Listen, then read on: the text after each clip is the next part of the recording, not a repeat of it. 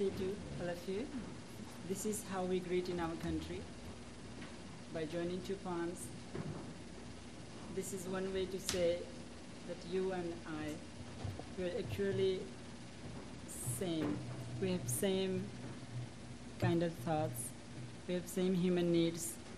And basically, we live and search for the meaning in life in almost very similar manner, by the very fact of being a human being. It's my great honor and definitely a new experience for me to come and meet so many wonderful people, especially from the city of New York. It's all very new to me. The place where I come from is actually very far away, known as the country of Nepal. Many people, when I discuss, they ask me, where do you come from? Are you from Tibet? And I said, no, just near there is Nepal. They said, Nepal? Is it in Peru? Such a small place. We are a very rural community where I come from. So it's all very new experience for me. And I was so happy. I must admit, they opened my eyes and sneak peeked. Look at the people's faces. I was so happy to see so wonderful, radiant, glowing faces. It's something very nice. And I'm here, as I've been told, and of course, as I know, you expect to give teachings on Buddha's Dhamma, the insights of Buddha. But before I start, I would like to mention that some time ago, one of my uncle, he gave me a book by some person named like Dale Carnegie or something. It said, how to influence people, win their hearts. And you know, the thing is, I never read that book. To me, it sounded like to influence people. It sounded very much like very disrespectful. Because in our country, we respect each other's thoughts. A very small country, but we have so many different, diverse, religious, spiritual, and community way of life. But we respect each other. We never tell what to do. So I thought, this sounds very disrespectful. And up to now, I never read it. So I'm here not to win your heart, as Dale Carnegie says, not to influence your thoughts, but to share the heart, to share my heart with you, whatever insight, whatever understanding I have collected from my culture, I'm here to share with you. And I must admit that I have a problem with language. It's very new to me. English is not my native language. And just like other things, I learned it, and I'm still in the process. So it's very kind of you to listen. And I hope if I make errors, you will have patience and bear with me.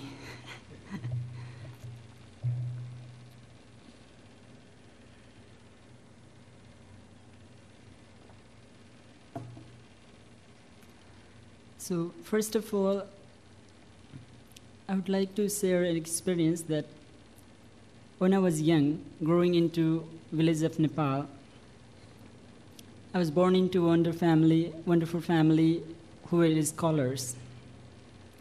So my father, my grandfather, and even his fathers, they had all wonderful books in our family, and I had good opportunity to read them all.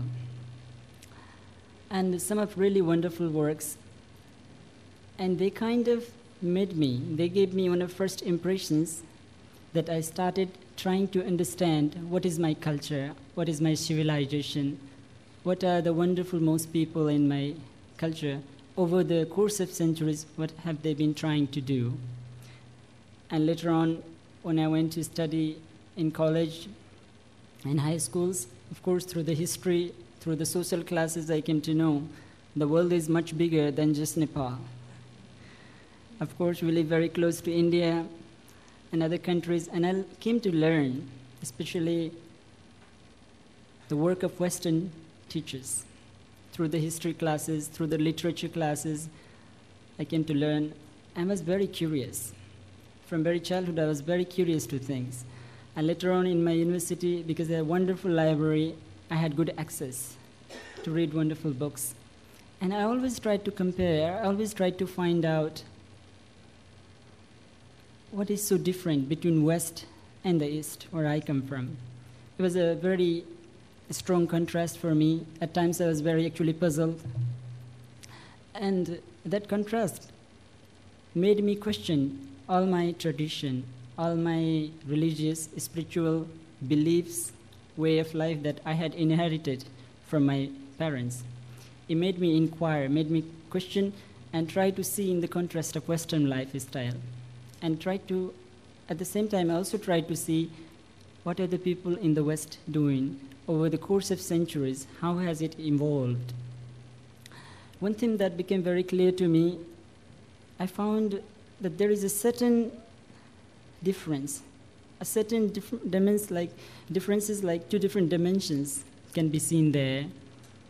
I realized when I study the history, and we have this wonderful history through myths, through stories, through spiritual religious traditions, for over this course of thousands of years.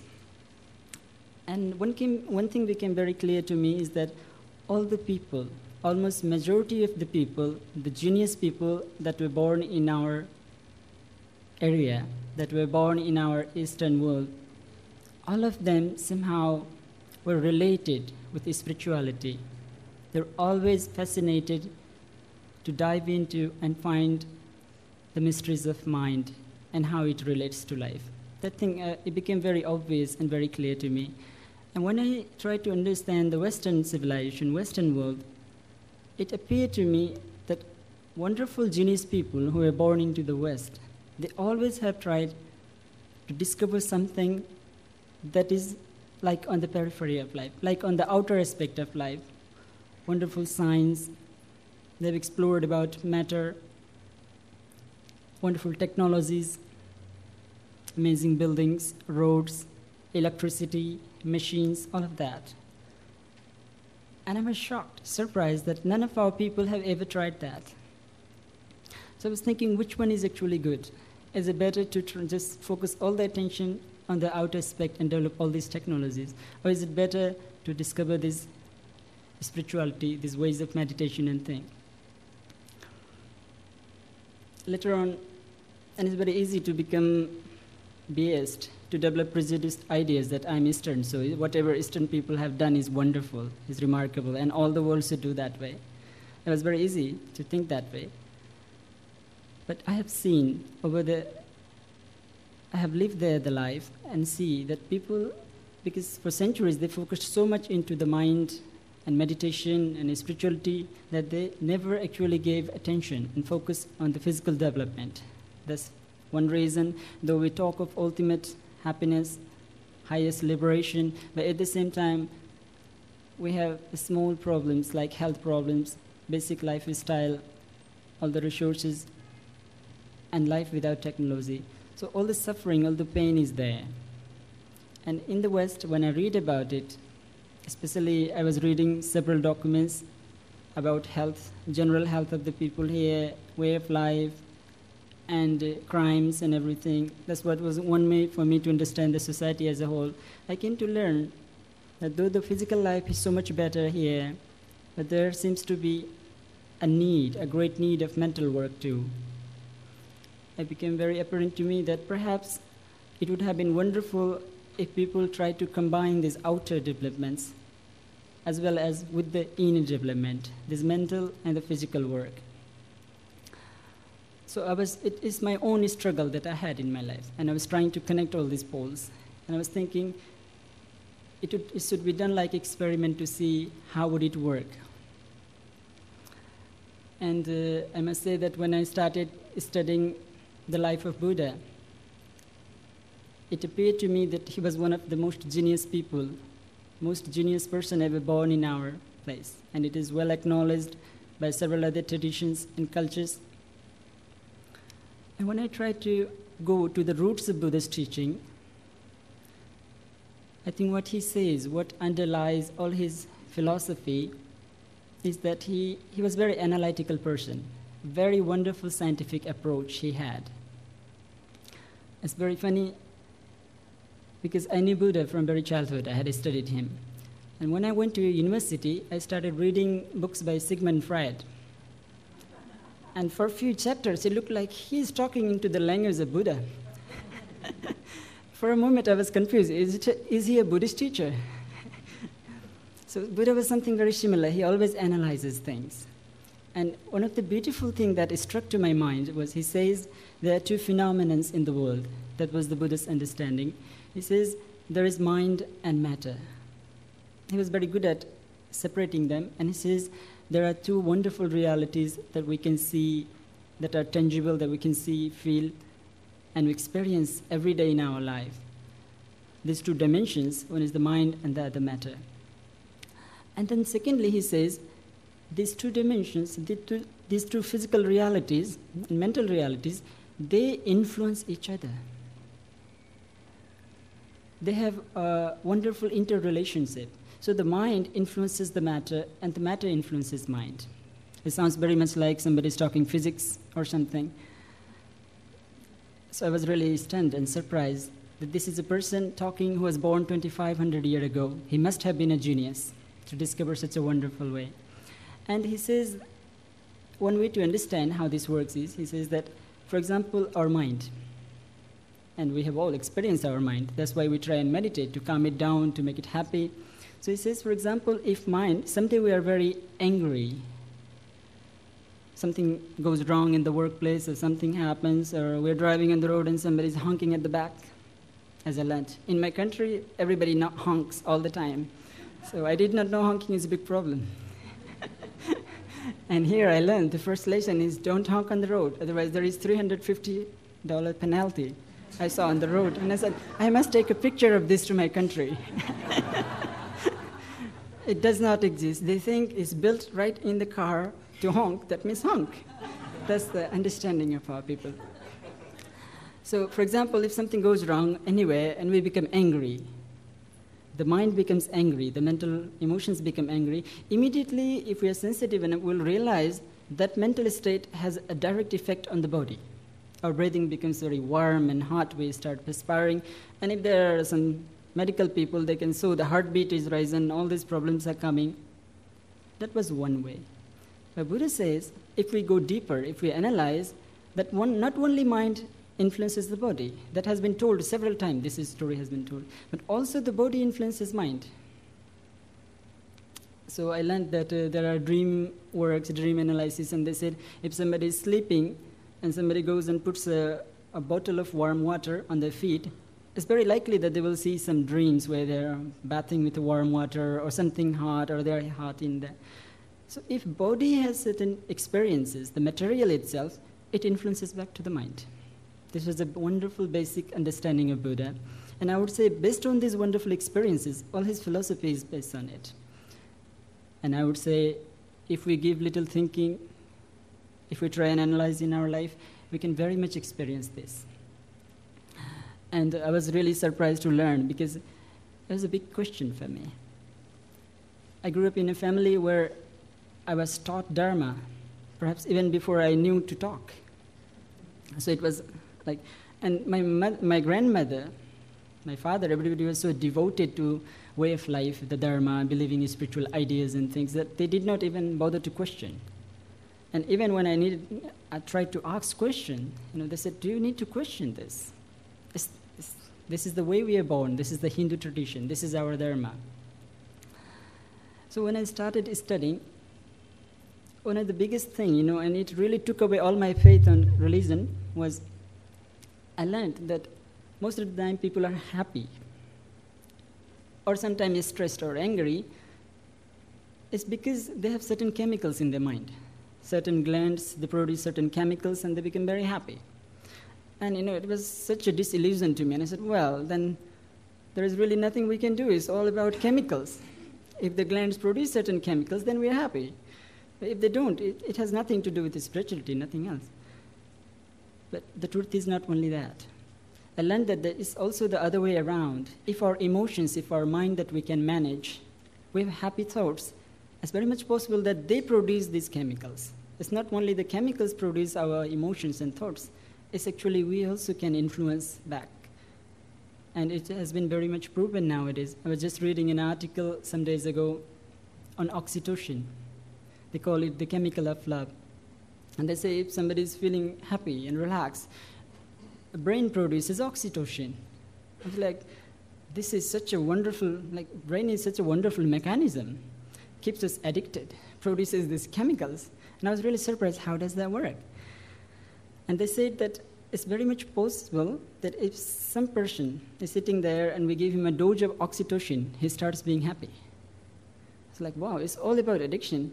And then when I went deeper, I learned that even these emotions, when somebody makes us happy or we start thinking, even when we are very sad, we try and forget the sadness and start thinking about something that makes us happy. They have monitored that such chemicals start appearing in the brain. So this is where the Buddha's understanding comes very handy, that we all have this capacity to influence back our experiences and try and change them in a way that they will be suitable to us. But of course, we also have to get rid of an idea, the so-called idea. I call it Dale Carnegie idea, though I know very little about this person. Just from reading the topic of the book, it's something like influence and change others. We have to get rid of this idea that we cannot totally change the life. Life is not totally under our control. But life itself is a wonderful phenomenon that changes over the course of time. And whenever these changes are occurring, we have a level of contribution to make. We can start making slight contributions. Each time is changing. Each time is evolving. We can start putting something else, changing it slowly and slowly and slowly, and over the time. It's possible, very much possible, that we can design our mind and our physical reality in a way that is conducive to our happiness. I think this comes from Buddha's understanding. And also, as I told you, there was a time in my life when I was struggling very hard to try and understand all of that, because I studied so much books. In the beginning, I used to think this is very nice. When I read books, my parents become very happy. When I'm reading Bhagavad Gita at the age of 4, they become very happy. Wonderful work you are doing. They did not know they are training me into a way that will bring troubles to me. Because books are very much like eating something. They go into and they change the thoughts. And when I was reading Bhagavad Gita, it's a wonderful book. Nobody has done any harm out of Bhagavad Gita, that's a good thing. But I continued reading several books, and I read over the course of years, especially when I went to university, all these powerful books that really shook me from my foundation, that really made me think and question everything once again. And there were books on socialism and all of that thing, and they said religion is actually poison that has killed the society. I came very close, from very close sources of our community. I was like shocked. When I tried to analyze, is it really that way? From that point of view, it did appear that way. And from other points I learned, they say it's just a culture of belief that evolves, and people need this because they're afraid of natural world and they're afraid of this and that disaster. They create religion, they create belief, all of that. I really had to go through. Is it really all just an emotional tool? Or is it really something that humanity does not want to lose, that is so precious to the humanity? I really had to question a lot. I gave one of the hardest time to my teacher. As a wonderful Buddhist teacher, she was a wonderful nun. She actually is one of the topmost teaching nun in Nepal, also a meditation teacher.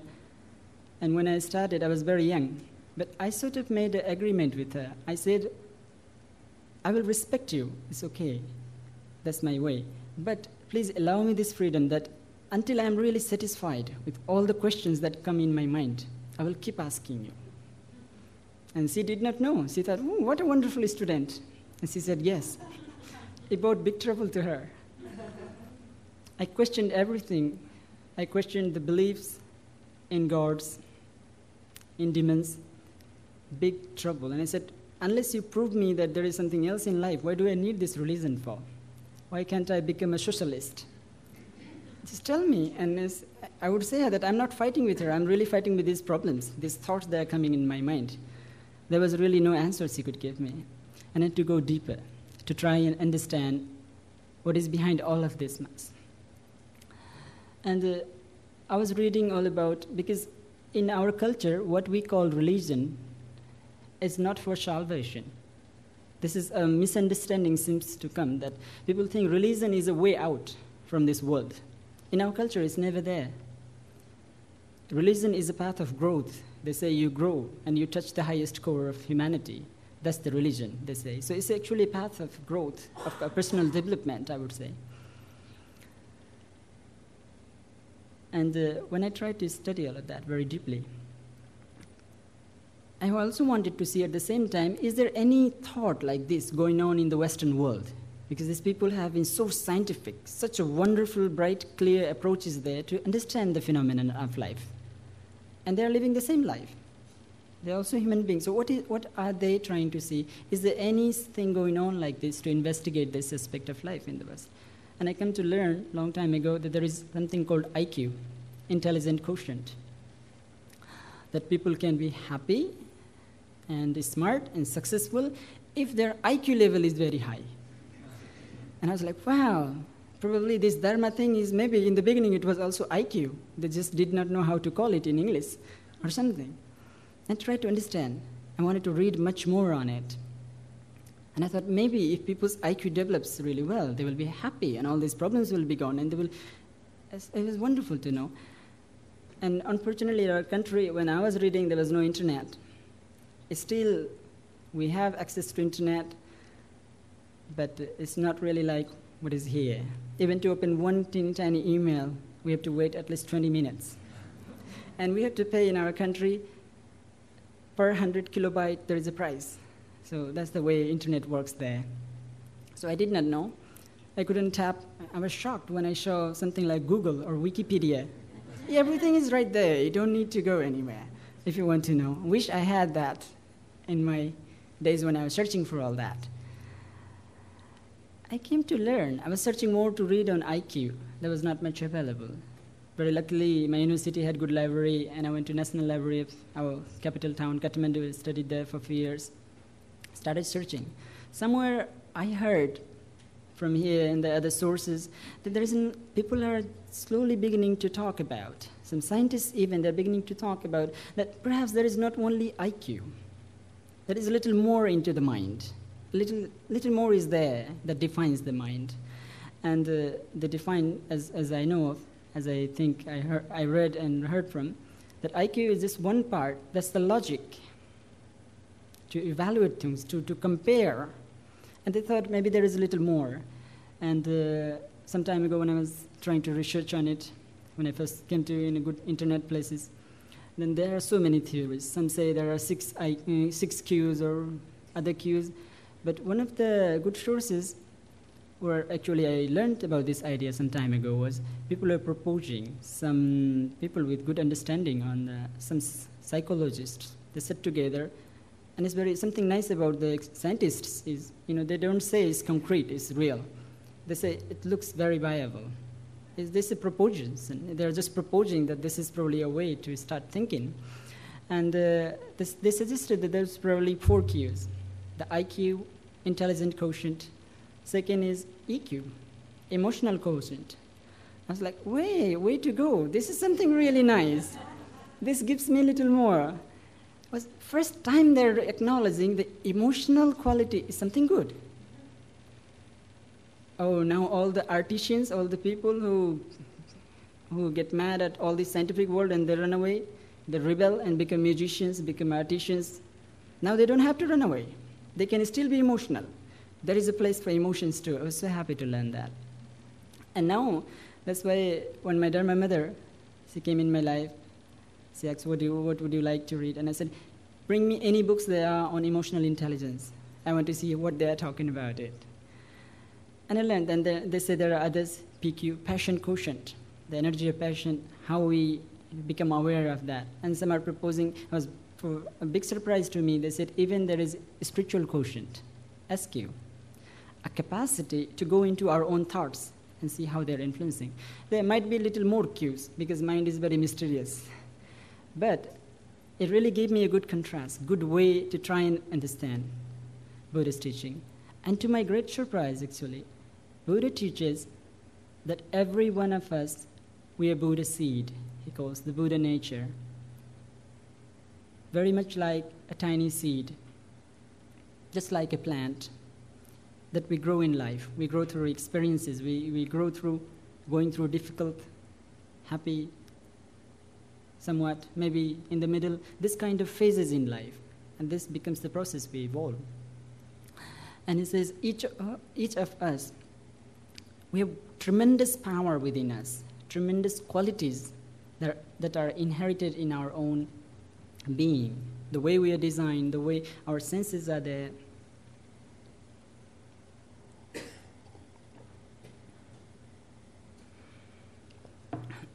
He said we are capable of immense things, but we just have to develop them. And then when I was thinking like this, one thing I remembered from my college days is I was studying physics and biology. Nowadays when I think, and I said, what was I thinking then? But it was very interesting for me. I was on the move to become scientist, probably in opposition to all the beliefs and dogmas that I grew up with. So I was reading these books on science as part of my college program. And I have an elder brother. He's actually a civil engineer. He was very kind to me. And he knew my taste of curiosity to read. So he bought for me, because in our country, we don't have wonderful books. We're very tiny and very theoretical and very short books. We just have to memorize them and write lessons. So he said, I know you will not be satisfied with this much. So he actually bought me a cheaper editions of Cambridge books, of almost the same level on science. So when I'm reading chapters on light, excuse me.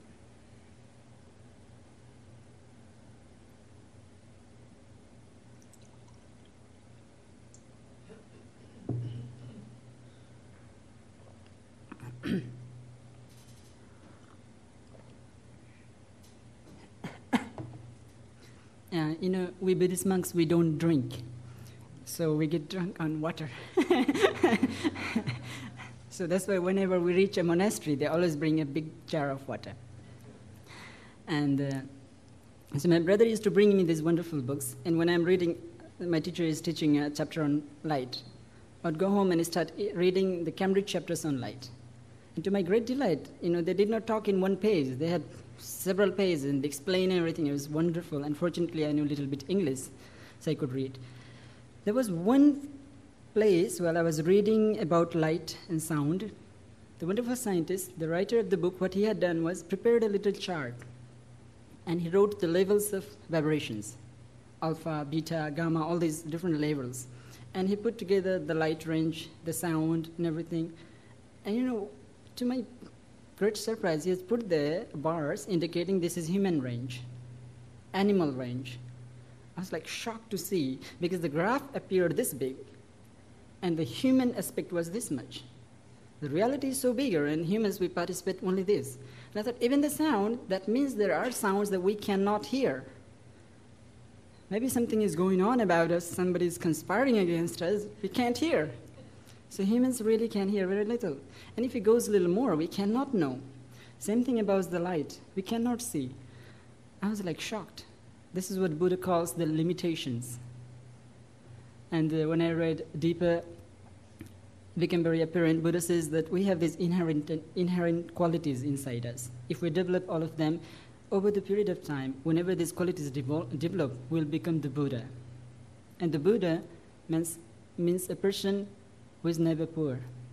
And this is something funny, a funny definition of Buddha, because he never even had money to buy a ticket. So good that in those countries that we did not have trains at that time. He would have really big time to get on the train because he never carried money. Such a person, and still they call him that he's the richest person because he has so much to give. He feels so self-content because all his resources have developed so much.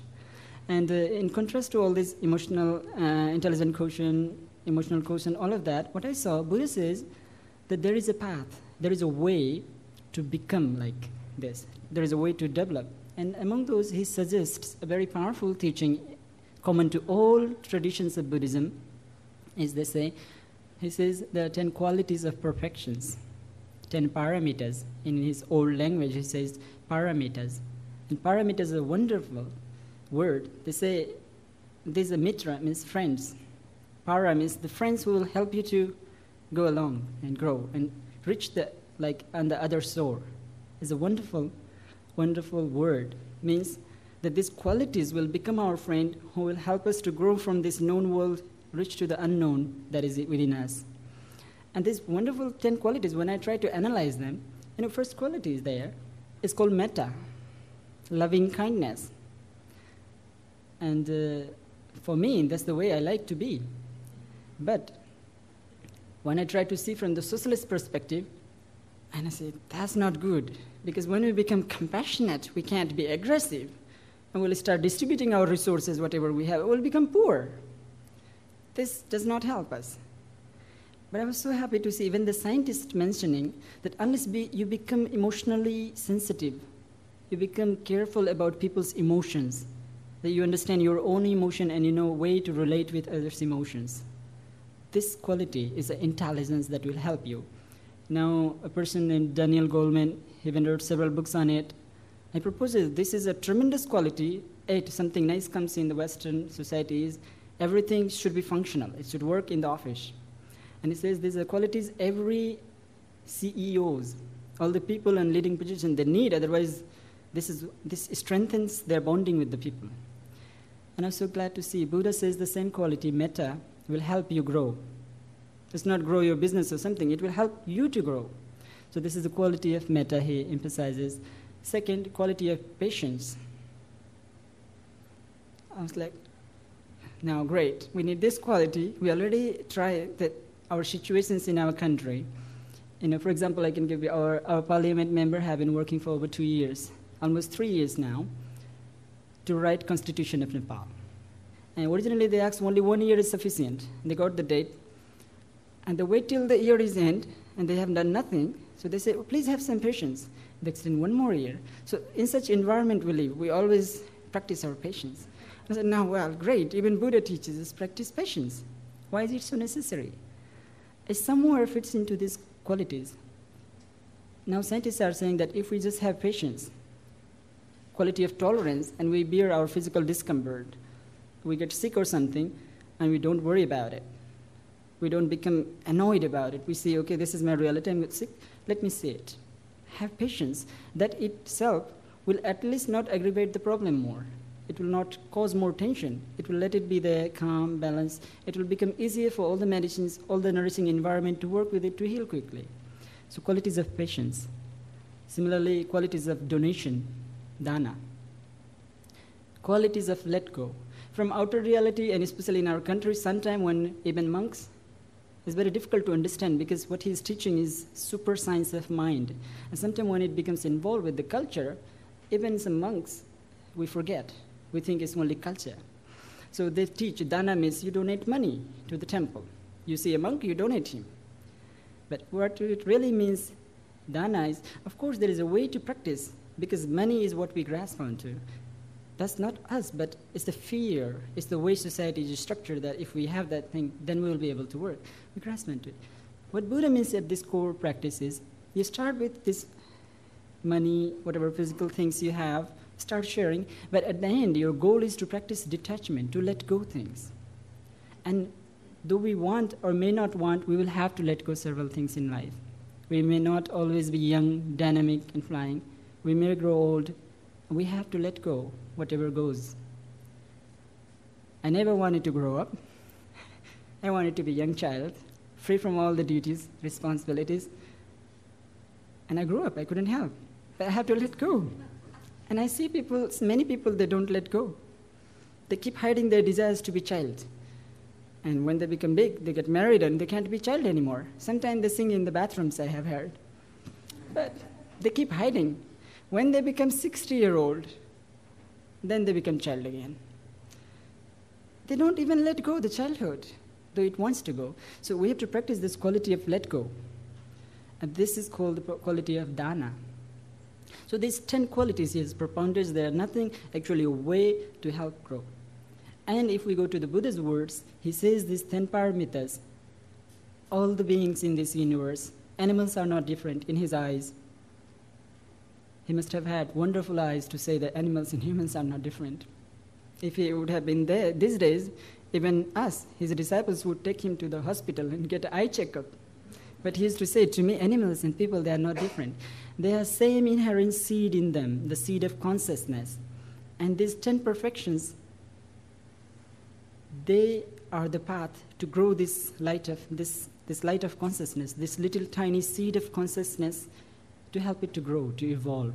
And once these qualities, we fulfill these qualities, we develop these 10 qualities in us to the highest level, we'll become enlightened being.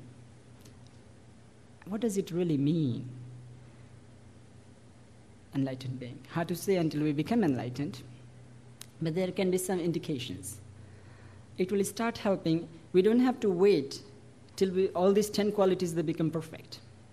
Because one of the chantings we monks do every day in our monasteries, and we have been doing for thousands of years, and it's instructions from the old teachers. You can forget any teaching, but these chantings you should practice. And I used to wonder, what are they? There were different ideas. When I tried to see, one of these chantings are the qualities of Buddha, the qualities of Dhamma, qualities of Sangha. So he says, these qualities of path. And one of the quality of his teaching is, he says, that it will bear fruit immediately. It will be immediately result-oriented. As soon as you practice, it will give you the result right away. It's so tangible. So he says these 10 qualities, you don't have to wait that, okay, I will develop them and when I die, my consciousness will move on to a higher level. It's nothing doing like that. He says as soon as you start developing these wonderful qualities in you, you develop your emotional, psychological, and all these wonderful ways, you will start experiencing peace, happiness, and more important, meaning in life. There are several funny incidences I had in my life that really strengthened my belief, gave me faith, not belief, but more like faith, was that Buddha says one of the qualities, for example, when you become enlightened, is the power of memory. You can forget all about what you don't want to, but you will remember what you really want to. How wonderful is that? And when I was in high schools, one day it occurred to me, because all the students in Nepal, because the education system is so that we have to memorize a lot all the time. We have to memorize physics, mathematics, we have to really remember everything right here. And students always complain that they don't have memory power. And they go to temples and they make offerings to the god. Give me some memory power so that I can remember. And one day a few friends of mine, they were really complaining with me. We don't have memory power. We can't remember a thing. That's my big problem. And I started thinking, because this certain friend of mine, he used to watch a lot of television because his family had a TV. I grew up into a family where TV was forbidden, actually. Brahmin family, so my father said no to television. Sometime I missed. When I grew up, I thought, So he used to come to me, and all the time he talks about this television show or this movie or this certain actor whom I have seen on the posters and here and there, but I have never really seen, in those days, never had seen his movies or anything, didn't know much about them, and he tells me all about them. This actor, he started acting in this age, he had children, and he's such a wonderful, he likes these are hobbies, and I said, like, and then one day it really occurred to me, he was just complaining he can't remember a thing. And I said, have you ever thought and that you know so much about your actor and you know nothing about book? Those must take up memory. And in those days I used to read about neurons and things, and I said, all this space in your mind, because it's full with these actors. The education cannot make in. And went back home and started thinking myself. I never had thought that way. And I realized how much information we remember. If we have watched something, we remember in visual way. We remember the color, the sound, and everything. It's right there. And yet we see we can't remember a thing that we need to. Perhaps somewhere, it's not like that we don't have capacity. We have tremendous capacity. We just don't know how to operate, how to manage that. And we can't, we really can't, unless we grow up, because those capacities are higher, these are, or let's say more deeper into the mind. And until we reach there, we can't. It's like if we put a light switch over there, we cannot regulate from here all the time. Either we'll need a tool to do it, and the tool may not be available all the time. So only way is to grow. This will work. And also, when I was visiting a place in Singapore almost 3 years ago, I saw they have a beautiful aquarium. You can go into a tunnel, and you can see sharks and other fishes swimming on the top. I was just shocked. My mother was there. We were participating in a teaching program, and so we just went to visit there. It's called Ocean World. And ocean, to us, is a great mystery, because we are born in the country of Himalayas. We are a landlocked country. We have never seen ocean in our life. So ocean is something wonderful for me. I really want to see unlimited space of water. It's something wonderful. So she took me there, and I was looking at these sharks and scary things. Suddenly, one fish comes there. It lives in the deepest layer of the oceans, as he told me. And it had eyed, but I was told that this fish cannot see. Because it has been living in such a deep water, there is no light reaches. So the senses of the eyes don't work. And I remember a teaching from Buddha, he says, if you don't practice, you will lose that quality in you. And then I remembered, it's very funny how the mind really sometimes starts working, it starts helping, just like a computer. Sometimes it starts working very well, and sometimes it gets frozen. So that time my computer started really working. And I remember the whole incident when I was fighting with my teacher. Back into the monastery, she was telling me that one time Buddha went to a place and he gave a teaching, and 10,000 people were sitting there. At the end, all of them, they became enlightened. And I said, well, I don't question about that. That's another stage. I would question about how can 10,000 people just by listening become enlightened. But there is first question, tell me, how can one single man talk without microphone? Because up until 10 years ago, we did not have electricity, no microphone, nothing, no electricity. How can 10,000 people listen? This is my question. I don't question the people can become enlightened. Buddha says they're all Buddhas already. They can, tell me about this. I said, you are a strange student. I said, no, this will really puzzle me. Even if I try, out of respect, I try not to question it. They will come and puzzle me later. What kind of a student will I be if I always have doubts about things? And she could not answer me. She just laughed and said, well, this is the story I have heard. I could not think. Later on, because when I grew up, I was asked to help a very well-known Tibetan teacher, very old. He passed away 2 years ago. He was actually also one of the root teachers of His Holiness Dalai Lama. His name is His Eminence Chogit Rinchen Rinpoche. Very old, wonderful master. And I have been doing these social projects outside. When I was young, I call it sometimes my curse, because I had no free time. I started working and involved, and we established some schools and things, so I was very busy, and it worked. And I was using also the Buddha's insight into the school, how they can help children, how can they help into developing concentration. For example, we have done several courses on meditation of breathing awareness, and that has shown a direct influence over the students, that their power to concentrate and natural calmness, they're more relaxed in the class, without use of any means of discipline or anything. So he had heard about it, and he asked me to come over, meet him, and he proposed that he has a lot of group of students in the monastery, and asked me to organize some educational program for them. And they wanted to pay me, and I was a very egoistic person in those days. I said, once you pay, then you own me. And my basic principle is, I never work for money. That was the one agreement. I will never take salary in my life. Because my father was a wonderful social worker, and he lived that way. And I said, some sort of competition, comes. And I said, I will do much better than you. It was not out of ego, but it was out of love, that I will inherit this tradition, I will do it in much nice way, so that even I delight you. This is in the culture we are born. We are there to delight our parents, to do even much better than them. And this delight means we don't promise that we'll rise on the highest building or own this biggest land or something. We say we'll be good people, helping others. That's at least in our families. So I started helping this teacher, and then I asked, put a condition. Okay, they wanted to pay me. So I said, I don't pay, but there can be one pay, that you give me unlimited access to your old teacher, that I can reach to him anytime I want, I can ask questions, I can study with him. And they asked the old Lama, and he was so happy. He said, I like this young person, young monk. So I said, oh, wonderful. And I used to go and talk, sometime with the translators, because his Nepali was not good.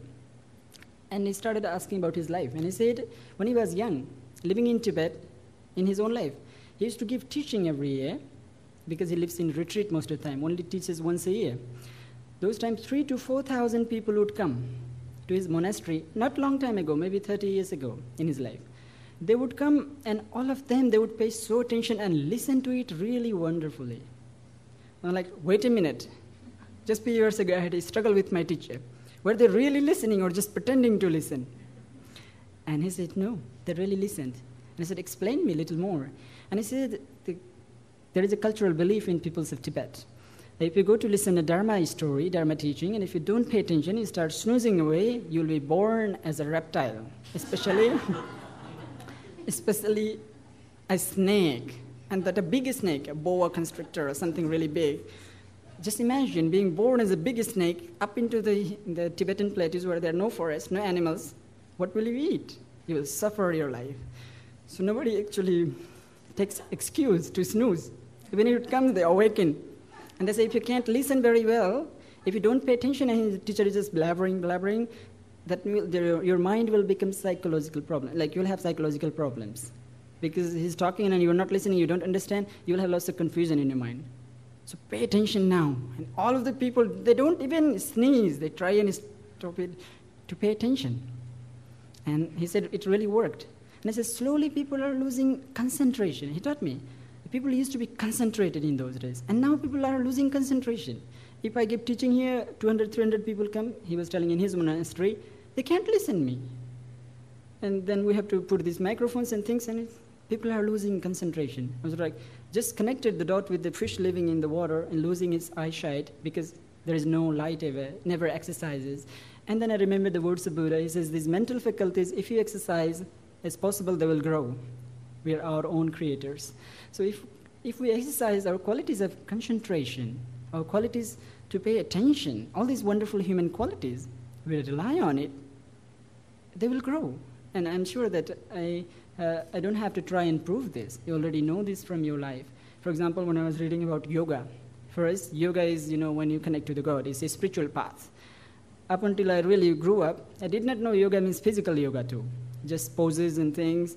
And I asked, what is one Westerner who came to Lumbini? And he said, I have been a yoga teacher for several years. And I said, okay, what is the biggest challenge all these yoga practitioners face in your place, in your culture? And I said, the biggest challenge they face is they can't touch their toes. I was like, what?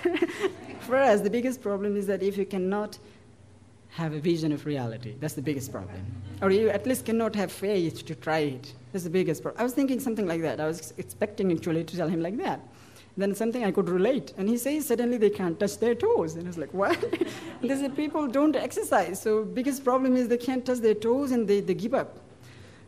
And I said, then what do you do? And he says, no, we continue. And after some time, not only they can touch their toes, they can do amazing poses, stretches. So if we practice, even our body starts adapting, changing. Oh, these mental things, they are much easier to change.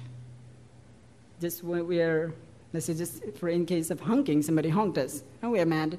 We go home and a little child waits there, our daughter or somebody, immediately we become happy. We forget all about it. It's so easy to change the mind. So if we exercise, we develop these wonderful qualities, human qualities, they will really help us a lot. This is Buddha's message. And in a way, he tells, we are our own architects. At least the architects of our own inner mind.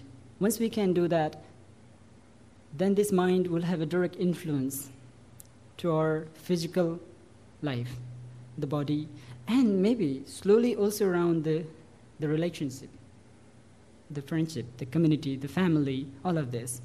So I say this is an understanding of one of the greatest scientists ever born in our part of the world.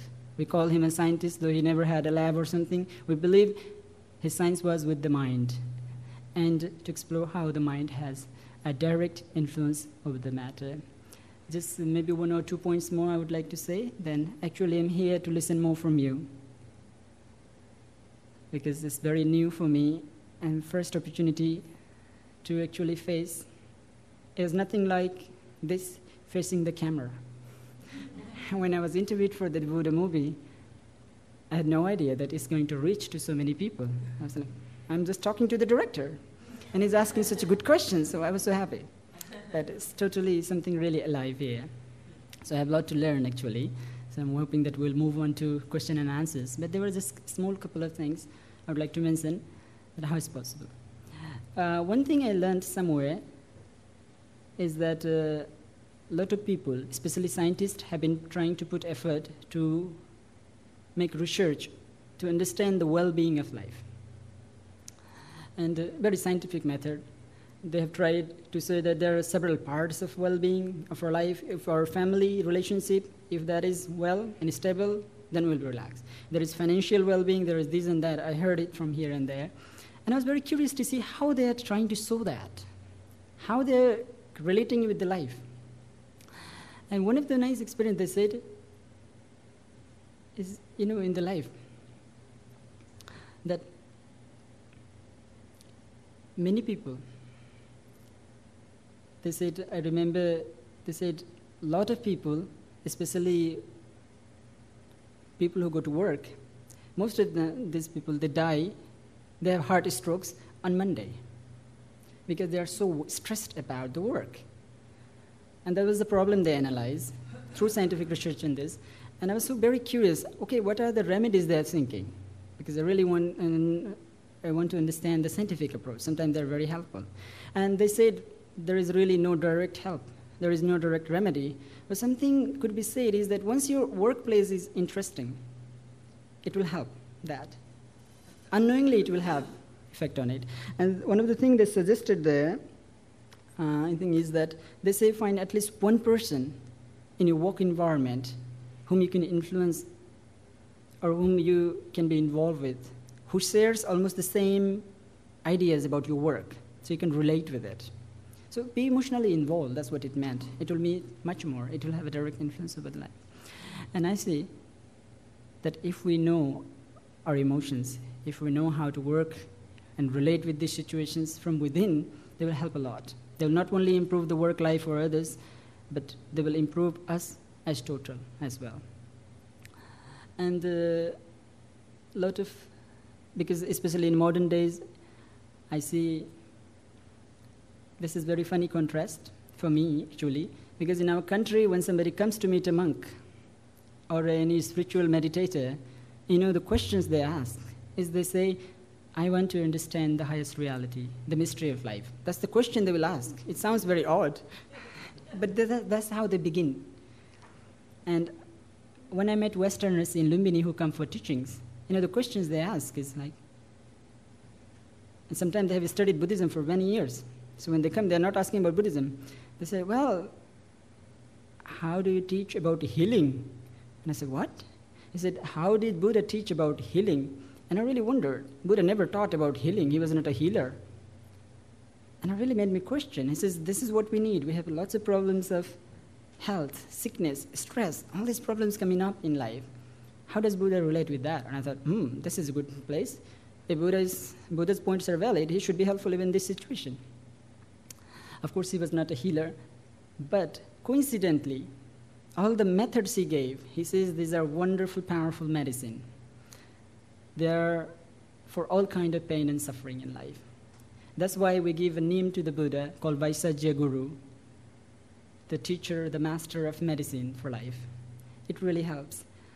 And if these qualities, as I mentioned, just the 10 qualities, the qualities of loving kindness, qualities of dana, donation, letting things go, qualities of patience, qualities of concentration. There are several qualities. You can read about it in different books and things. And thanks to wonderful, wonderful Western teachers who have put so much effort in their life to bring up these teachings. They're right here. You don't have to go to the West. They're right here.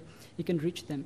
So if you read about these qualities, you'll find out these qualities also have one more inherent quality in them, is not only they help you to grow, but once you grow, you get out of the old covers. So they help in this process. Somehow you can heal yourself. It's possible, but it very much relies on you. I've seen it in my own life. When I was young, I used to be really puzzled, because we have lots of sadhus, ascetics in our country. My own uncle has been a sadhu ever since I know him. And I used to see my uncles and other uncles who live wonderful life. They have aunties to take care of them. When they come from work, there is people to wash their clothes and thing. And if they miss their morning lunch, they used to send us, put in a little tiffin box and send it to their place where they're working. He should not miss his morning lunch. And then when he comes, there is a dinner waiting. When he comes, this and that. So many people to take care of him. If he has a little bit of fever, the doctor comes to help. And I knew my poor sadhu uncle. Sometimes he would get only one meal a day. That's it. That too, they have to beg around, and sometimes some people, they say, you're just begging because you are lazy. People say these things in the West. It's not the old days where everything was so nice. And I see the life of so many of this kind of people. And 8. Sometimes they get morning, they don't get evening meal. Sometimes there's a beg around here, and it's not very nutritious.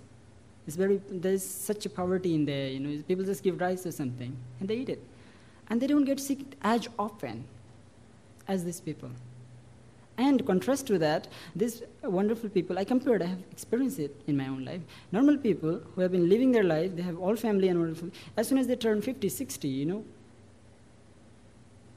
they become like, they can't do much now. They have this and that health problems. And when those sadhus I try to compare, I did a wonderful research for my own curiosity to try and see that. When they reach that age, they look more happier. Maybe sometimes some they become eccentric, but health-wise they're wonderful. They're very strong and well-going.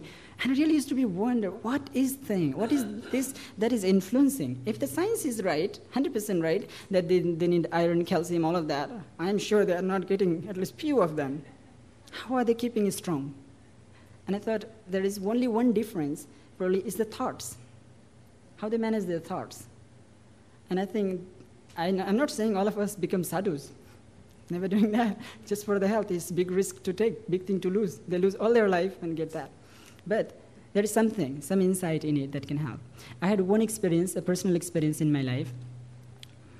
There was a wonderful man, he said he was from Poland, a very tall man. Somehow he found me in Lumbini. He was a visitor, and he discovered me in Lumbini, and he says, I'm here searching for you. And I said, who told you about me? And he says, I just found you. And he said something to me. He says, his problem is he can see ghosts. I was like taken aback. What? I have been trying to see them. I was actually a ghost hunter, trying to find these things, because I said, if I can prove this, I can prove there is enlightenment for my own self. Then I have reasons to follow this path. Otherwise, why am I going to do all this? I don't like this stress. I used to think those days, and now I'm stuck with it. But I enjoy in it. So I said, what? And he says, no, long time ago, a few years ago, back into Europe, when he met some people who could do all these things and perceive ghosts. And he was so interested, so curious. And he said he tried deliberately, learned this technique and seen them. And he talked to me, and he told how he saw, and he says, now the problem is, and I said, then you're great. You're already a great person. You can inspire people. You can tell this because these are scary things and nobody knows. I said, no, that's the problem because I know now. He says that when he goes to sleep sometime, these ghosts, they follow him. He says he's being followed by them. And he said, I had sometimes terrible attacks. He told me he had demons attacking him. And he says, I have heard these wonderful monks, sadhus and things. You have some kind of protective chants, some mantras or something, how you protect yourself. Because he read maybe somewhere in the books that we go to meditate in cemetery and all of that. I said, that's where ghosts live, many of them. How do you protect yourself? It's like, I really don't know at all. And he says, no, I feel that you can help me. Please help me. I was really at a loss. Here I am, a monk. Person comes from so far. He thinks I have the medicine I can give to him, and I have none. And I really wondered, do I need to go and find other teachers to ask, give me some protective chants, I may meet a ghost someday. I was really at loss. And I thought, well, I don't know much. But I saw there was a fear in him. I thought the remedy of fear, Buddha says, is loving kindness, love. So I told him that there is this practice of metta. that you can learn to cultivate. And I said, the fear is there, let it be there. When the ghosts come, try and meditate with love for them. Try and do that if you can. You can do it now. So I prescribed him, you should go for a 10-day meditation course in our tradition, Vipassana tradition, learn that, then they will teach you how to do proper metta. Do it. 3 months later, he wrote me. He went back to Europe, and he says at the end he did the course, very nice, and he wrote me that has stopped through several aspects. He says sometimes he sees them around where he's sleeping something, and then they vanish. He said, it has really helped. I was like, great, oh, that worked, thanks. So in many ways it works. All these different stress problems, neurological problems, they will all come in our life if we don't grow the way our consciousness is designed to grow, to evolve. We're here to shine, to evolve like trees, and we're here to bloom into beautiful flowers and spread our fragrance. And if we don't grow these qualities, then there will be several outbursts. They will look like something is going wrong here. Because these qualities, they want to grow. For example, everybody wants love. That's what I read. That was some beautiful, interesting discovery for me, that all these people who are fighting with their girlfriend, boyfriend, husbands, wife, even children, they want love from them. And they don't give. Sometimes they don't pay attention, and that's the big trouble. That's how the fight starts. And they don't know that they're also the source of love. It's such a magnetic resonance. If they generate this love, that's what they will attract from people. And I said, that's where it will really work. So these are the insights of Buddha. I'm very glad to share with you all. And there is, of course, a lot more, because this person practiced for several years, and distributed these wonderful ideas. And I have had to spend several years to at least try and touch them. So it's not possible to bring all of them in this is small talk, but at least we can share some insights. And I'm more looking actually to listen from you now. So if you have any questions or anything, you may please ask. Can we have a mic for anybody who has a question? That'd be very helpful.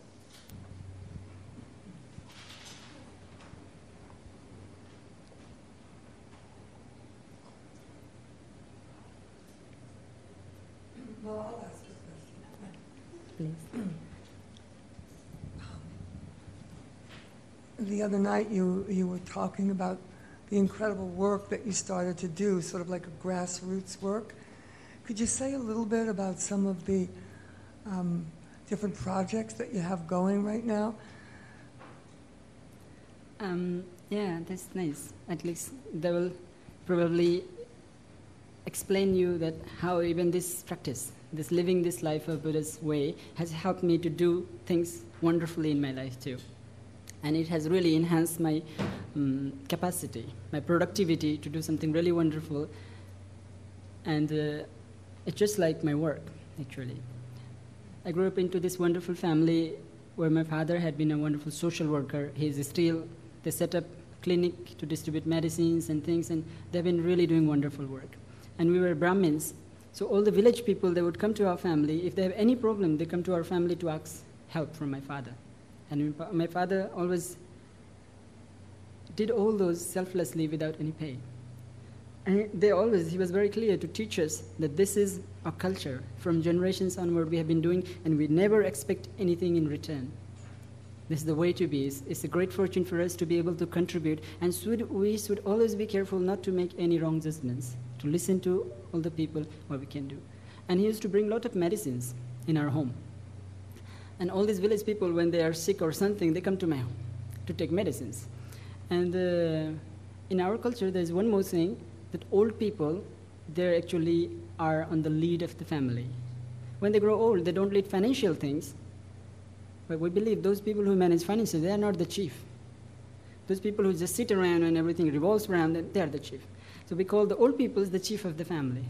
So my grandma would manage these things, relationship. And when my father is not there, actually, people will come to her to ask for medicines. She's a very old person, and she does not know to read and write. So sometimes she would give a person who is suffering from headache, to him she gives a diarrhea medicine. I said, no, that's wrong. So she said, okay, you be my assistant. You start giving them now. And then later on he came to, now you go and talk to Avades. That's my name, old name. So all the people started coming to me. And I used to give them medicines, advise them, and I said, how do you get sick all the time? And all of these things. And I would learn things in my school and try to incorporate. And that was a little taste I had of social work. It became so addictive. It's very nice, when people smile at you. And as children, we always want to make people smile at us. That's something so nice. That was my taste of social work. And when I grew up, I went to this school. And I was given, when I was in grade 7, I was given a training from some environmental experts of our country on environmental issues. So out of that, I formed a nature club in my school, involved my principal and some other friends, and we would do plantations. And we would talk about pollution. And when we were talking about noise pollution, I remember the expression of even my teachers, some of the teachers, what? Even the noise pollutes? Nobody knew in our place. And even when I heard it was shocking for me. So I was teaching all this. We had a little nature club. We would plant trees and things. And I was going for bird watching and all of that at a group of friends. And once what happened is that 4 of our friends, they've been working for me almost a year and things. And then they said they won't be able to come to take classes next year in the next level. Because in that level, when we reach, we have to get registration from the government for a higher level because we have to appear exams that are conducted by government, so we have to pay a huge registration fee in those days and buy a new set of books, and their parents said no, basically they can't afford, and now since they are a little grown up, they can go and work in India and send money home. Most of them, they did, and still they do nowadays. And I said, no, this is not fair. I know your parents can if they really want to, but that's what not really matters. What matters is that I know that we need education not for now, also for future. And you can ask your parents, 10 years before, in our village we had no electricity, no bank, nothing. And they were fine without knowing to read and write. They never had to. And now we have this big lineup at our banks. Everybody's running here and there. When I was running our school, which we later founded, I had to go to bank sometime. A few times I went there, I loved it and hated it at the same time. Because when I went there were so many people who knew me. And they all came running to me and said, please fill up my check. Please tell me how that happens. They're so ignorant. They don't know how to read and write. They stamp all on the check. And there is always, bank has to appoint few people to fill up this for them. And 8, some people cheat. There is a lot of, so they don't trust. And when they saw me, oh, you are here. It took me 3 hours, to just finish that. And I said, I don't want to go there. Because the first thing I really like, but that's where not I would like to end up, sitting in front of the bank and signing everybody's check, writing everybody's check. But I learned, and I tell them, now your parents have this problem. They have to go to the bank, they have to pay electricity and things, and they're in big difficulty. And in those days, I would collect the picture of ATM machines and things, because I used to go Kathmandu sometime, get magazines from my parents, and I would clip it. I said, what is this? This is the bank of the future, and it's coming to our place. I would try it out. Someday you will have to go to this bank and there will be no person. You just have to talk to the machine. How will you do that? And I'm sure that it will talk only in English. At those days, even I did not know very well. And tell your parents that you have to live your life 60 years in the future, and your parents may not be more than 20, 30 years ago. And that, I think, came from my Brahminic, being raised in a Brahmin family, because we discuss all these matters about how life evolves and deaths and everything we discuss in our families. So I really started thinking that way. And I would say, then 60 years in the future, your parents will not be there to help you, and your children will be looking back behind you, and they will expect you that you will solve all these problems and challenges. You need education for that. And they were like, yeah, we are convinced. We want to come to school. Who wants to go and work? And I said, okay, then just continue coming. We'll find textbooks, get you registered. And then one day, I had a very funny idea. I would say one of the crazy idea in my life, I always call it crazy idea, is that actually I went to my senior class, a grade before me. There were 60 students in that class, and I said, you are my senior. In our culture, to seniors we call brother or sister. We never address them by name. It's a humiliation. It's disrespect. So I said, you are my brother and sister in this school, and I'm younger. So if I have a younger brother who has a problem, he comes to the older one. That's our culture. So I explained them for our friends, they will not be able to come. It will be really nice if we can use your old books, because you have graduated from grade 8 to 9, so you must have leftover books. Can we use them? And if you want to donate, please contact. I was so embarrassed. First time in my life I ever actually went. That was my first fundraising, I would say, or resource raising, whatever. And I went there, and I was so embarrassed because I asked something. And then I was shocked. By the end of the class, several of them, they came to our class. Almost 46 at that time. They said, tomorrow they will bring their books from home. And I said, no, we don't need that much. We just need 4 sets. And I said, no, it's lying there in the home and nobody uses. We'll just give it to you. You know what to do with it. So they actually brought 44 sets of them. They were really usable. So we formed a group, and we raised the pencil marks and put new covers and organized. And I said, okay, 4 of the friends, here. We did a list ceremony, children's. So we presented these books, and I said, see, this is Dharma helping. Now you have 4 sets of books. That means you come to school. And they started coming. And I thought, what to do with this so many books left over? And I thought, maybe there are so many more who don't tell me their problems, who may not know so well. So we put a little notice for everybody. If you want to use old books, they're for free, please take it. And we distributed over the week. And later on, study became popular. Our teacher, a principal, very egoistic, very scary person. He called me over in the office, and I realized, I did not take his permission, did not even mention him. Now I'm in big trouble. But I went there, he was very nice. He said, I have heard about what you are doing here, and 4 of your friends. So he gave us a little scholarship. By the government, it comes to help the brightest students, and he was actually thinking for me. And I said, when we had conversation, he promised that 4 of your friends, if they promise to do well in studies, they don't have to pay a fee. The school will pay for them. I was so happy, and it worked. So we formed a little group, and then it multiplied. So many people, now before they were working 1 hour a day sometime, and that too have to make them do it, convince them and all of that. Now they try and come to me, and I said, let's do something nice. And it really formed.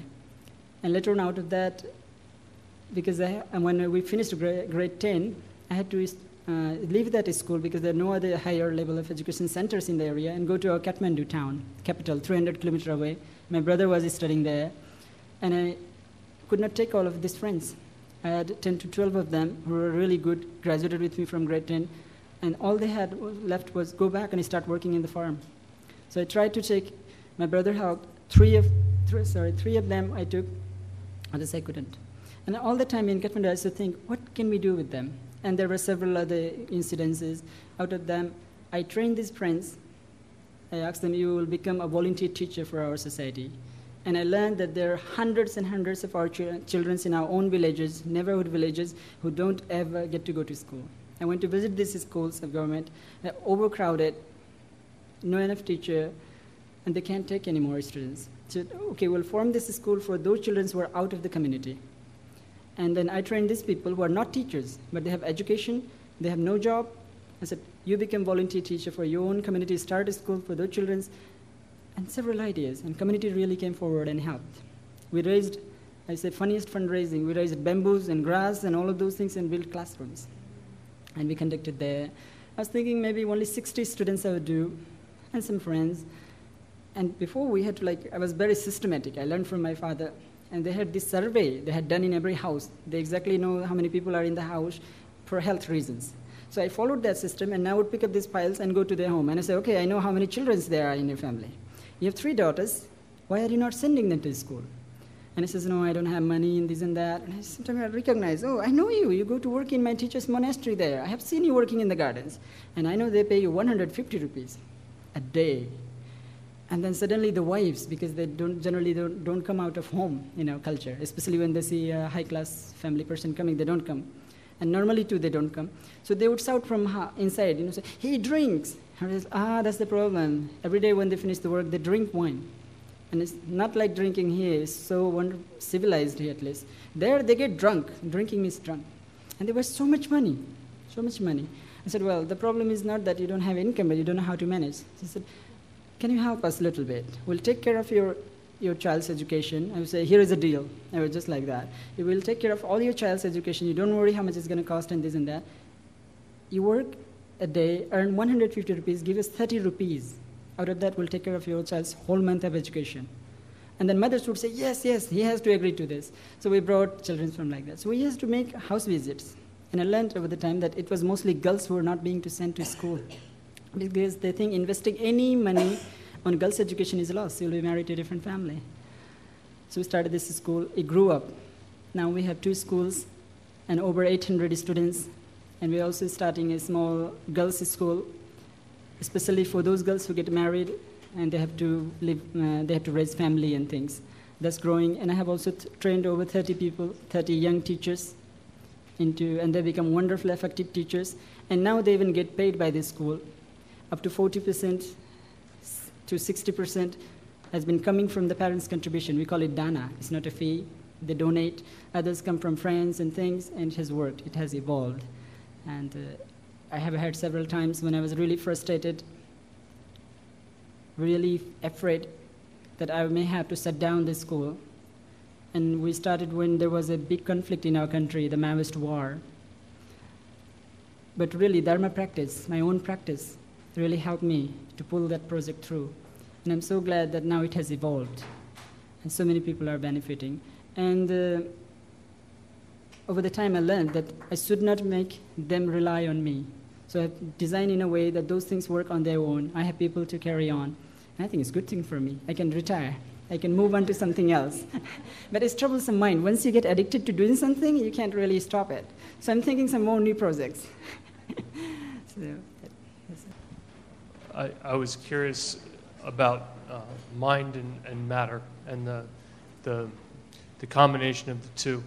And so I was thinking about meditation, and I have two questions. One is, do you believe that there is one meditation that is better or more effective than another? And the second question is, if you believe that one meditation is more effective or better than another, besides the meditation tonight in New York, where was your best meditation, and why was it the best meditation? Thank you. That's a very interesting and well-practiced question. Looks like come from a person who has practiced for some time. Actually,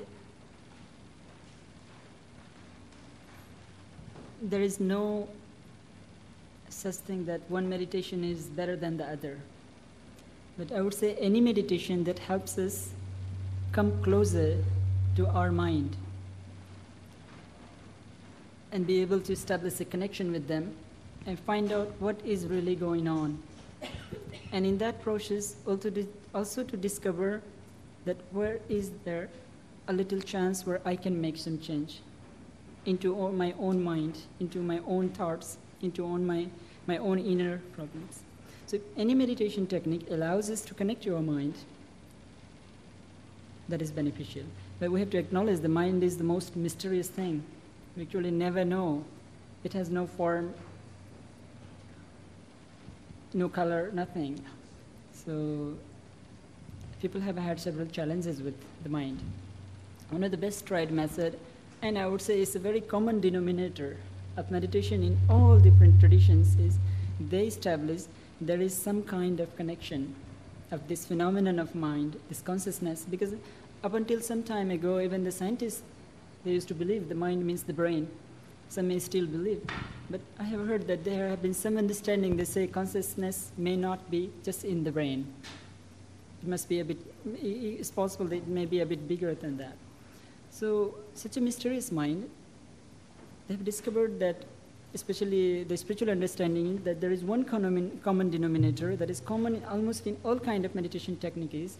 They say the closest link that we can have with the mind is somehow related with our breath. That our breath, in a way, has a direct link with the mind. We don't know how, but as soon as something happens in the mind, for example, we become sad, the breath becomes very heavy. We start feeling suffocation. Or if we get angry or something, the breath becomes hot and warm and moves quickly. So they say the breath has, in some way, a connection with the mind. And if we calm down the breath, it becomes easier to calm down the mind itself. So that's why one reason the breath has been used in several techniques. Maybe in one way or the other way, it's packaged into techniques of meditation, but it's there. And so similarly, any meditation techniques that helps us to connect to our own mind be able to feel our feelings and know how they're causing us difficulties and how they want to be, how to organize them. That would help. I would say that. And I would say, as in the answer of the question, that what is the best meditation I had, as if I understand is what you mean to ask, I would say the best meditation that I ever had was the meditation that I did myself. When I went to the monasteries, my teacher would teach me meditation. Okay, you have to meditate. I tried. I went to the courses, tried. That was all I was trying. But that trying or something led me, when I discovered that there is so much joy. And then I sit and meditate. Those are the best moments. Those are the best meditation I ever had. It's not about technique or something. This is more about being able to present and do this meditation, do these practices, not because I have to show to be a good student or I have to show I'm a good spiritual practitioner, but for really my own self. That was the best meditation I ever had. And that's what I would say. Is that okay? Thank you.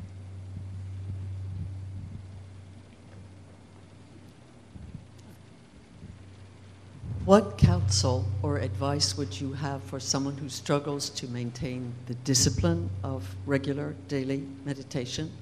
In other words, I believe in it deeply. I feel the benefits very clearly when I meditate, but the discipline of daily meditation I struggle with. That's another interesting question, but I have to say I can't help with that. If you want to eat ice cream and you say that the problem is I can't walk to the store, then I really can't help with that. If you do feel the meditation helps you, and then slowly think it more. My advice is that consider more that how you if you meditate, it will help you even more. And you may wonder that I really can't find that 1 hour or half an hour of my life every morning or evening. But then we have to do evaluation, and many times I found in my life, in the beginner stages when I used to meditate, really, like at the very beginner's mind. And those times I really had these struggles. And I realized that if I meditate 1 hour, it gives me such balance, such groundedness in my own mind that helps to improve the 10 hour of my day. My decisions are better, that I really can concentrate well, and people can come and complain and things, and I can still smile at them. And that somehow helps to solve the problem. So if you see that 1 hour given to the meditation improves the productivity of your time, then probably that will give you a little more incentive to try and meditate a little more.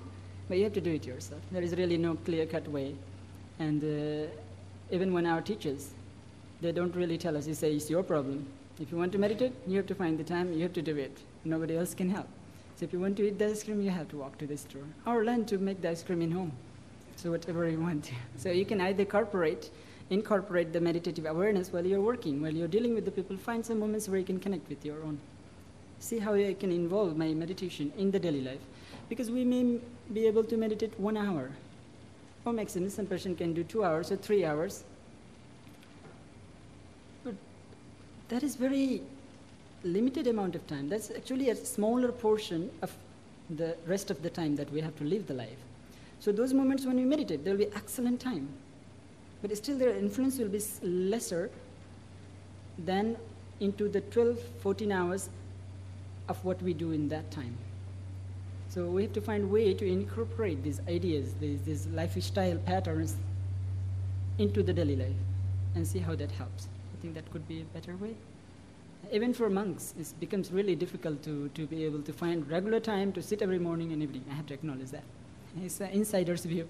I would say that.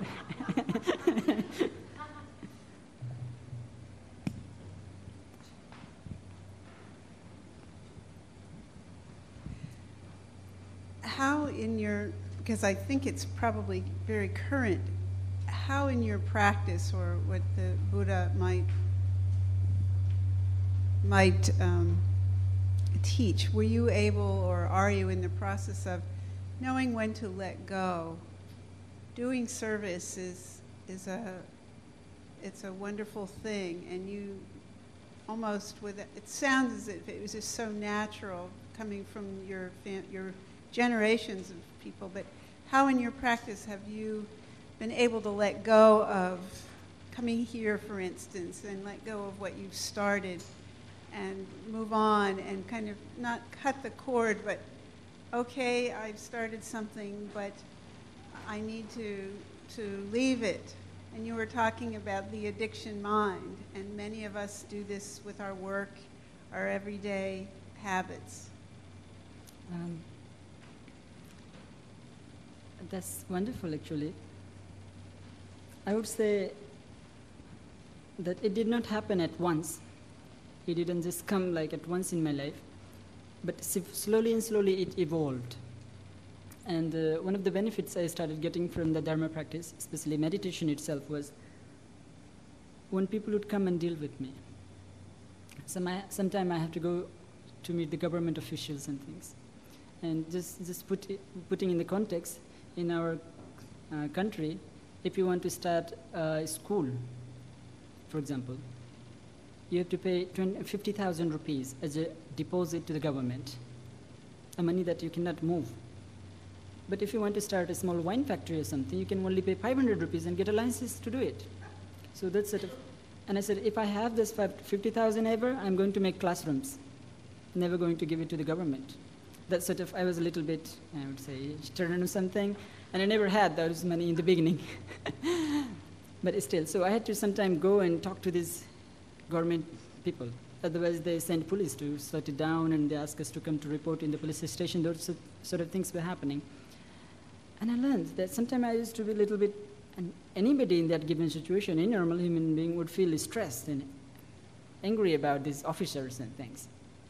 And I realized that when I would meet them, a tendency would come to my mind that I have to say some grumpy words, let them know I'm not happy. And then I used to think, wait a minute, that's what's my meditation helping me. Probably he already knows I'm grumpy. He has that little bit of intelligence. He already can see that I'm in trouble, so I'll be grumpy. So just I would respect that. And I would say that, well, Buddha says sometimes have patience, have tolerance, wait and see. I said, okay, all I can do is smile and say nice things and see. And the same thing I would do to the person, and wouldn't be very productive. He would say, listen everything. He would listen everything. And he says, oh, let's see tomorrow. And I would think, well, I tried. It wasn't very productive. But the next day, he'd be in a really happy mood, and he became so friendly somehow, unknowingly. And he would start suggesting me, how can I find solution to work with the system of government? And I realized, well, that really helped.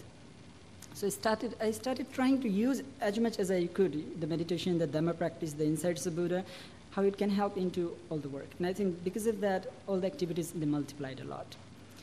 And one benefit the Buddha gives is, he not only teaches us into the nature of addiction, but also teaches us the process, the very process how addictions start. And this comes as a deeper practice of living a monastic life, is that we have to pay attention on how these difficulties, we are giving birth to these difficulties, how we are generating these difficult habits that one day will become burden to us. For example, just like coffee. That's one thing I learned when I came to West, was coffee. My Dharma mothers introduced me to it. Before in my country, sometime I used to drink Nescafe. And when I got to drink real coffee, I started calling Nescafe Nescrappy. But I learned, it became addiction. Second day I don't have it, I get headache. And I realized, well, at least one place I didn't pay attention. So nowadays I just say no to coffee. And my mother is surprised, like my Dharma mother, what are you doing? You don't want coffee anymore? And I said, no, I'm happy with that. So in similar instances, Buddha teaches us also a way. That's the part of the meditative life, is to watch how these problems arise. Not only solve these problems in life, but also watch how these problems arrive, and is it possible to block them. So I really was thinking a lot. And I also study the life of several teachers, several social workers, and I try and find how they lived, their experiences. And I learned one thing, that any social worker, any person, should be very careful is not to make oneself the center of ego, especially while working in communities. Very important. All the context puts us right into the spot where we have to hold everything together. That can give us the illusion sometimes that we are actually the main boss. or why the organization exists. That's an illusion. It's just the need of that time that we need to be there to make this happen. But that will change. Somebody else will come.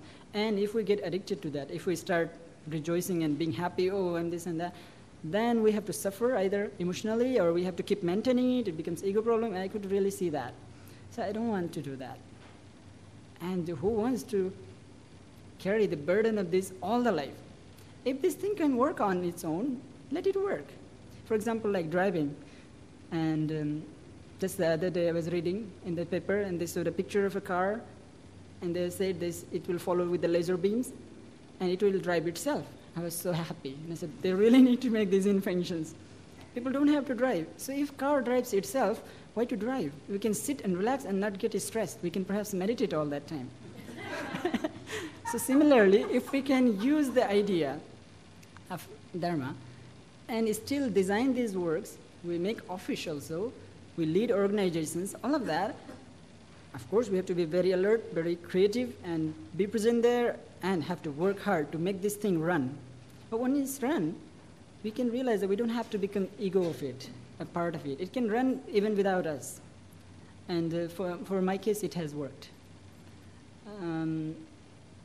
Of course, it was also because of me, they say, my friends acknowledge, if you're not there, school would really not grow this much. Because somehow they also, and I say, perhaps if my parents were not there, I would not be able to do this much. It's also their heritage that I receive, is the reputation they have earned. And if I go to villages, people donate, actually, their own land. They say, I will donate to you because we trust on you. And it worked. But I realized I don't have to be a part of it. And it will work on its own. 2 years ago, I stopped going to school altogether.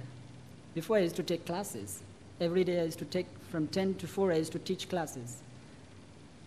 That's why I learned in my life the most difficult job on the planet is to be a teacher. You have to talk, and nobody wants to listen. So I think in contrast to that, I turned to meditation, where you don't need to talk, you can meditate, be silent. And I stopped going to classes altogether, going to the meetings. I come when sometime I want to meet the children and tell them stories and things, or just see how it's going on, I go. And this year, because every year we have parents' meeting, where we invite, especially the mothers. In our community, females don't go anywhere. They just cook, clean the pot, cook and clean the pot every day. Morning, evening, that's what they do generally. I said, no, mothers have to come to participate in the school meetings. So it became a motherhood gathering. All of them, they come, parents also come, fathers also come, and we meet together and talk.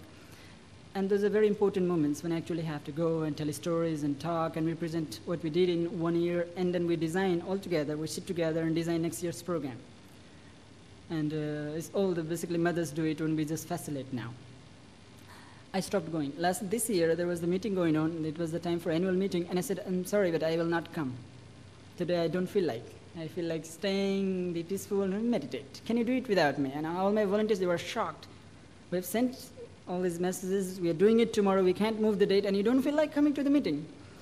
And I did not tell them that I don't want, because I want to exclude myself. They will really not be happy with that. And so I just can't come today, can you allow me? And it worked. All the mothers were there, and all of the meeting happened. Of course, they missed it. That's the human part. It will always be there. But why to make such a big fuss out of that? He can be there, acknowledge it's wonderful to be there, and give me freedom. So I can continue doing something else. And I think if we try and incorporate then those ideas, it will really work. That's what I can say.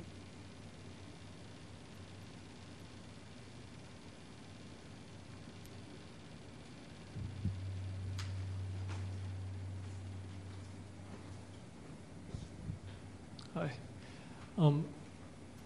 Do you still have any questions with regards, scientific questions with regards to your spiritual practice? I mean, I love the way you have an inquiring mind, and you would not just accept an explanation. You had to ask, look into the reasons behind it. And I wonder if there are still aspects of that. You still have questions. Yeah, at least I have to confess, I still have that little bit going on somewhere. But I learned that I don't have to try and be a scientist. I can just be a simple, humble monk. But I had huge doubts in my mind, like mountainous doubts. And I had to go through them. And then I used the science to infiltrate and find out are they beneficial or not. And when I really learned, experienced them, practiced in my life, now they don't bug me that much as they used to do before. But sometimes to help explain friends and things, I really want to learn all of that. But nowadays I have become very interested in learning about quantum physics. I don't know it fully, but to me it looks like wonderful, wonderful science that can only stand with the Buddha's idea, because at the very higher states he talks, life is paradox. So I'm still kind of trying to see, but that's not something I'll push to. It'll be there, if it comes, it comes, but I'm happy to meditate and be peaceful and tell my friends and community that how we can be peaceful, happy. And of course, because Buddha, people used to come to Buddha and they ask this big question, okay, why are we here? Tell us. What is the goal of life? What does God wants us to do and this and that? And he says, you don't know a thing about life and you're talking about such big things. Those are useless questions. And you would just teach how to live happily, and then all your life is yours. And everybody has very unique life. There is no need to generalize. Everybody has very unique situation. He just was interested in teaching a way where you can incorporate your life and you can be productive, efficient, and you can be able to face these situations. And all these situations that come to our life, according to Buddha, they're all gifts for us.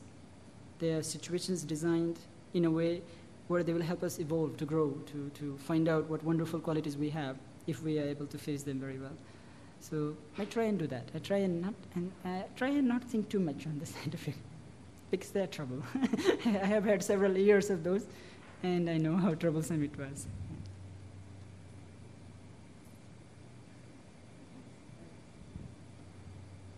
Thank you for coming. I'm just interested in knowing if you have further plans to further teach in the States. Or have you just started, or have you been teaching, but do you plan on continuing to teach here? I think about this teaching especially, I don't call it a teaching, it's more like sharing experiences. And I must acknowledge I have learned a lot just by this conversation of ours. The credit all goes to Dr. Mark Epstein. He's a wonderful, wonderful friend of mine. We just met in the documentary while we were making the documentary and in its premiere. And he actually spread the word around or something. So Sandra, he wrote us email. She said, while you are here, she heard from Dr. Mark Epstein, right? The reason we were able to invite Metteyya is Mark Epstein wrote and said that you might be coming, and I immediately emailed. Yeah. So it's because of him. He requested and she wrote.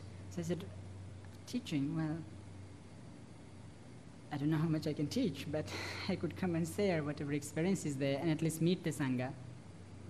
So I don't have any plans. And I'm here till 26th.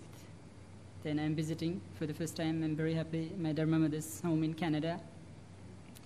I'll be there for about 2 months, I hope. And I think I may come back to US again. And if the invitations is something for teaching, and perhaps I could do. I could actually visit and see, and also it's a process of learning for me. And what I'm very curious, and I think comes from the same root of that scientific disease of thinking, is I want to see how meditation, especially Buddhist philosophy, has been incorporated in the Western life. Because what I really like, I really admire the Western teachers. And it's the beautiful work they have done. They have taken out the Buddhist philosophy, because in our culture we have a beautiful story. We have reliquaries where we keep Buddha's relic, pieces of bones, put in a beautiful casket. And over the centuries, what happens? People donate this casket. Somebody makes bigger and bigger and bigger. And we give so much attention to the casket. Sometimes the relics are not there, but the casket is big. It's golden. There are hundreds of diamonds studded on it. The relic itself may have gone somewhere else, but the casket is there, is left. Very often happens with the religion in our places, that faith, culture, all these components of religion are there, but the actual work, that it was actual benefit of religion is gone somewhere. And the Western teachers, what they have done is, they're highlighting these aspects, how mindfulness can be used into daily work, here and now, working. I really see that very wonderful side.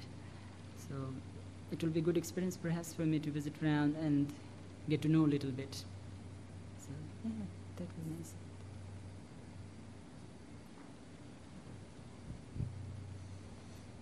Hi. Thank you for your time. I was curious to understand your thought process regarding emotion.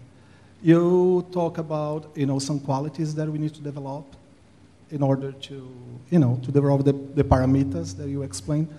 I was interested, what's your thought when you face anger or face fear, how you counteract it?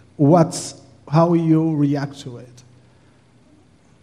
The first advice could be, until we know our own emotions, until we are in touch with our own mind, deeper mind, it will be very difficult to touch others' emotions. So, emotional advisor Buddha especially, inside, how to develop these qualities, you start developing more of these good emotions, the expanding emotions, which don't let you constrict your consciousness, but they kind of expand, they evolve you, they let you go. So he says, especially training in loving kindness and gratitude. So Buddha says, if you have meditated, he doesn't show direct link. He says, if you do this, this will happen. No. He says, do this, and somehow, in a miraculous way, it will transform things. And you'll have, it's like gates are open or something, you'll be able to respond to people's emotions. You'll be able to bond with the people's emotions if you go down deep in you. So if you respond, first, of course, any emotion, we don't mean just meditate only on loving kindness, there may be fear or something, I'll keep them aside. No, nothing doing. You even face the fear that you have. Fear that I have to be successful in this life, all of that. And you face the fear, you acknowledge I have this fear, and you learn, not only me, almost all the people walking on the street. The reason I was surprised in New York, the streets are so beautiful. There are trees, there's beautiful breeze going on, and yet people are walking like anything. They're walking so fast. And even my mother was telling me, you walk very slow, because I enjoy it, it's so beautiful. I've been to forests where I actually like to look around and beautiful, but then I have to always look at the bottom because no one knows what is there. We may fall into a ditch or something. It's really terrible. We may step on an animal or something, a spider or something. Here in the city, there is no spider, nothing. It's beautiful, and trees are still there. You can look around, but people don't. So we realize that, like me, I have the fear of life and being successful. All these people walking on the road, they have the same fear. And even, if we acknowledge this much, then the dealing changes. If somebody comes to our office, we can't allow ourselves to be disrespectful and treat him like anything. We'll acknowledge that he also, poor guy, he also has a fear. He wants to be successful. That's the one reason he is here. And then we'll be able to move beyond what he's trying to say, the words, and be able to feel what is his feeling. Because the problem in this world is, we don't know how to express emotions, how to say what we really want. So whatever words he is saying, we will not hold too much onto his words or his speech. We'll move into what he means. And that's a different level of dealing. So to develop these qualities, to be able to face our own emotions, to acknowledge I have fear, I have this and that. Not only me, all the people have this. And then go deeper and develop these emotions that expand, they clean, they have a quality, they clean the consciousness. And they are antidote of fear and things. Because fear is actually nothing but desire to be happy, desire to feel secured. So when we go into this, meditate with love, with the loving energy, then no matter what, I can be happy. No matter what, I have to try and be happy. Because the biggest problem I have heard is, I ask people what they want to do in their life. And sometimes it's very funny being a monk. You can ask this question out of the blue. You don't need to tell them background or anything. They just come and ask, what do you want to do in life? And they will not feel, what a weird question. They will immediately be ready to answer. So it saves all the time. That we don't have to create a background or something. We just can ask what is meaningful and get to know it. Ask this question, what do you really want to do in life? Many people, they say, I want to meditate, I want to do this. But some good friends who know and this and that people, and I said, don't tell me what I know. Tell me what you really want to. They say, I want to get this job. I want to be a doctor and this and that. And I said, why? I want to be this house. He said, then they will be happy. He says, then I will be happy. I want to get this girlfriend. Then I will be happy. Oh, I see. So actually people want to be happy. So all of us will live in preparation to live a happy life. But the greatest paradox to me is the other way around. If we are happy, then we can become successful. Because when we are happy and relaxed, in better mood, our mental mind is clear. We make clearer decisions. And I don't mean this happy that being on drugs or something and being, the problem is they're not acknowledging and just closing and being happy. That is very pathological happiness. Natural groundedness. When we are balanced, our emotions are intact, then our decisions become clear. Then we'll be able to, really happy people become successful. People who are not afraid, they become successful. Really, if we go down, they had courage to dare something, to take challenges, and they become successful. So it's the other way around. And that's why it becomes very important to realize our own emotions. The only way to train this emotional intelligence is to know our own emotions and then be able to, don't have to talk. It really creates a lot of problem. I never talk about emotions when people come to meet, especially when ladies, especially our ladies, when they come, I never talk about emotion. They are too emotional. I talk about this and that. So we don't need to acknowledge and talk about, oh, I understand your emotion of fear. No need to do that. Just understanding, just feeling that itself will, it will generate. Because now we know that we have a multidimensional communication. When a person comes, a very multidimensional link with the people. Because one way, my Dharma mother always gets a little mad at me, is I don't like to talk to people on the phone. To me, it's like I'm talking in the darkness. I don't want to. I can understand a lot about them by hearing the voice. Because people you can see their emotions by the speech. But still, it's very less. And I'm always hungry, I want to meet a picture, I want to meet all the person. So whenever we are with the people, it's not only our speech and things are communicating, but also when we are feeling, those feelings are communicating. If we are feeling relaxed and happy and emotionally responsive to them, somehow they will be able to feel relaxed in that environment when they're around us. No need to tell, no need to express. So emotional intelligence, I think, develops that way. There is no shortcut fix or any tablets or any formula that will tell, but it's a process of evolving.